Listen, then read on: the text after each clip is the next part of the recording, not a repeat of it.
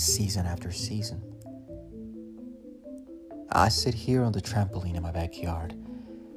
As I smell, I see, and I feel the summer shaking away like a tambourine.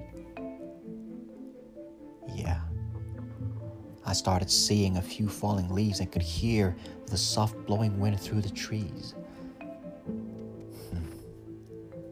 And just as spring came in so gracefully and now is gone, I'm afraid to say that these summer days, they aren't going to stay for long. And those beautiful autumn colors are looking to seep through those cracks of those awesome towers, like the Eiffel Tower, so strong and majestic in its presence that's undeniable to the eye of the beholder.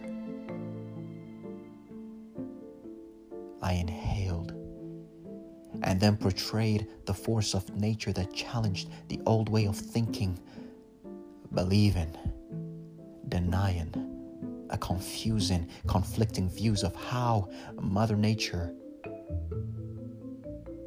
pays her dues. And when winter hits, no pity in sight as it grips with cold and snow, we watch our destined fate unfold, as untold as now nearing our time to go, but yet we seek and lurk and feast, and searching for that life's afterglow. You see, these seasons in our life, they come, but they must go as we face storms, sunshine, and strife. Even though the birds do sing and the trees will bud, in our youth, it's always bloom. Success we seek when it's harvest time, but then the skies be blue.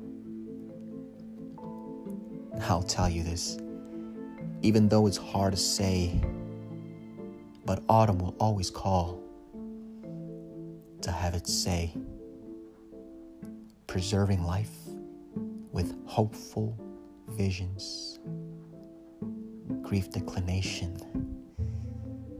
That's the cycle of seasons.